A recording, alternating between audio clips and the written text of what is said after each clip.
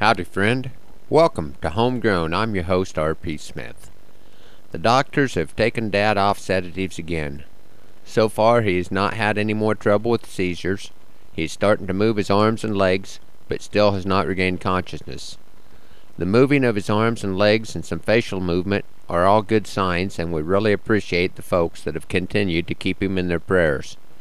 It's been over 4 weeks since his accident, and we'd like to see improvement faster than what it seems to be taking place.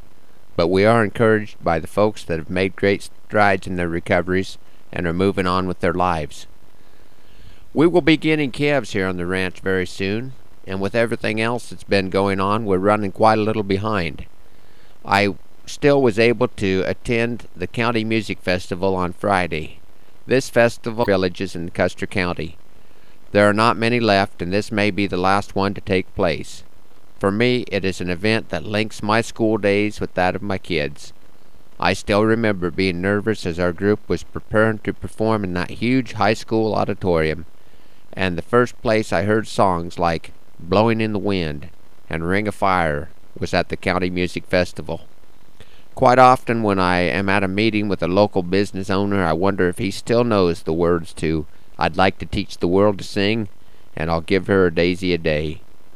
Since we're on the subject of generational connections, I'd like to share a poem I wrote a couple years back that was inspired by a picture taken at my alma mater, Round Hill.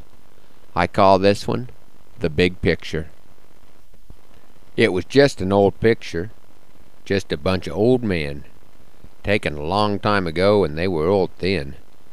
But they all made a difference to a kid like me, who still had to stand on a stool to pee. I don't know the reason why we gathered there. From the Round Hill School those faces do stare. The hills and the hollows were my hallowed halls.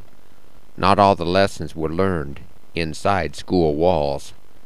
From Rudy, the blacksmith, when you build it stout. Another pound of rod should remove any doubt. From Glenn the horse trader, take a positive view. It's a mighty rare horse whose virtues are few. If you look the right places, some points he'll win. A lesson still true of horses and men. Irv was by Glenn in that picture long ago. My closest neighbor and the best one I'll know. A rancher, a cowman, not much for farmin'. He used a horse and a dog. Now ain't that alarmin'? That young fella sittin' at the far end of the table, you can tell he's a clown, you don't need a label. Spoutin' some windy 'bout the day that he had. He influenced me some. That guy is my dad. It takes a village to raise a child. This phrase wasn't coined by me, but I was privileged to grow up in a community where there was no distinction between friends and neighbors, and the young and the old pitched in with the labors. Things were not perfect. I won't make that claim. But it was a good life. Have I done the same for the next generation as those old men did, just spending some time alongside of a kid? Thanks for riding along this week on Homegrown. I know things are getting busy, and I hope all of you have a great week and that you stay safe. Hope you can join me next time for another edition. Happy trails.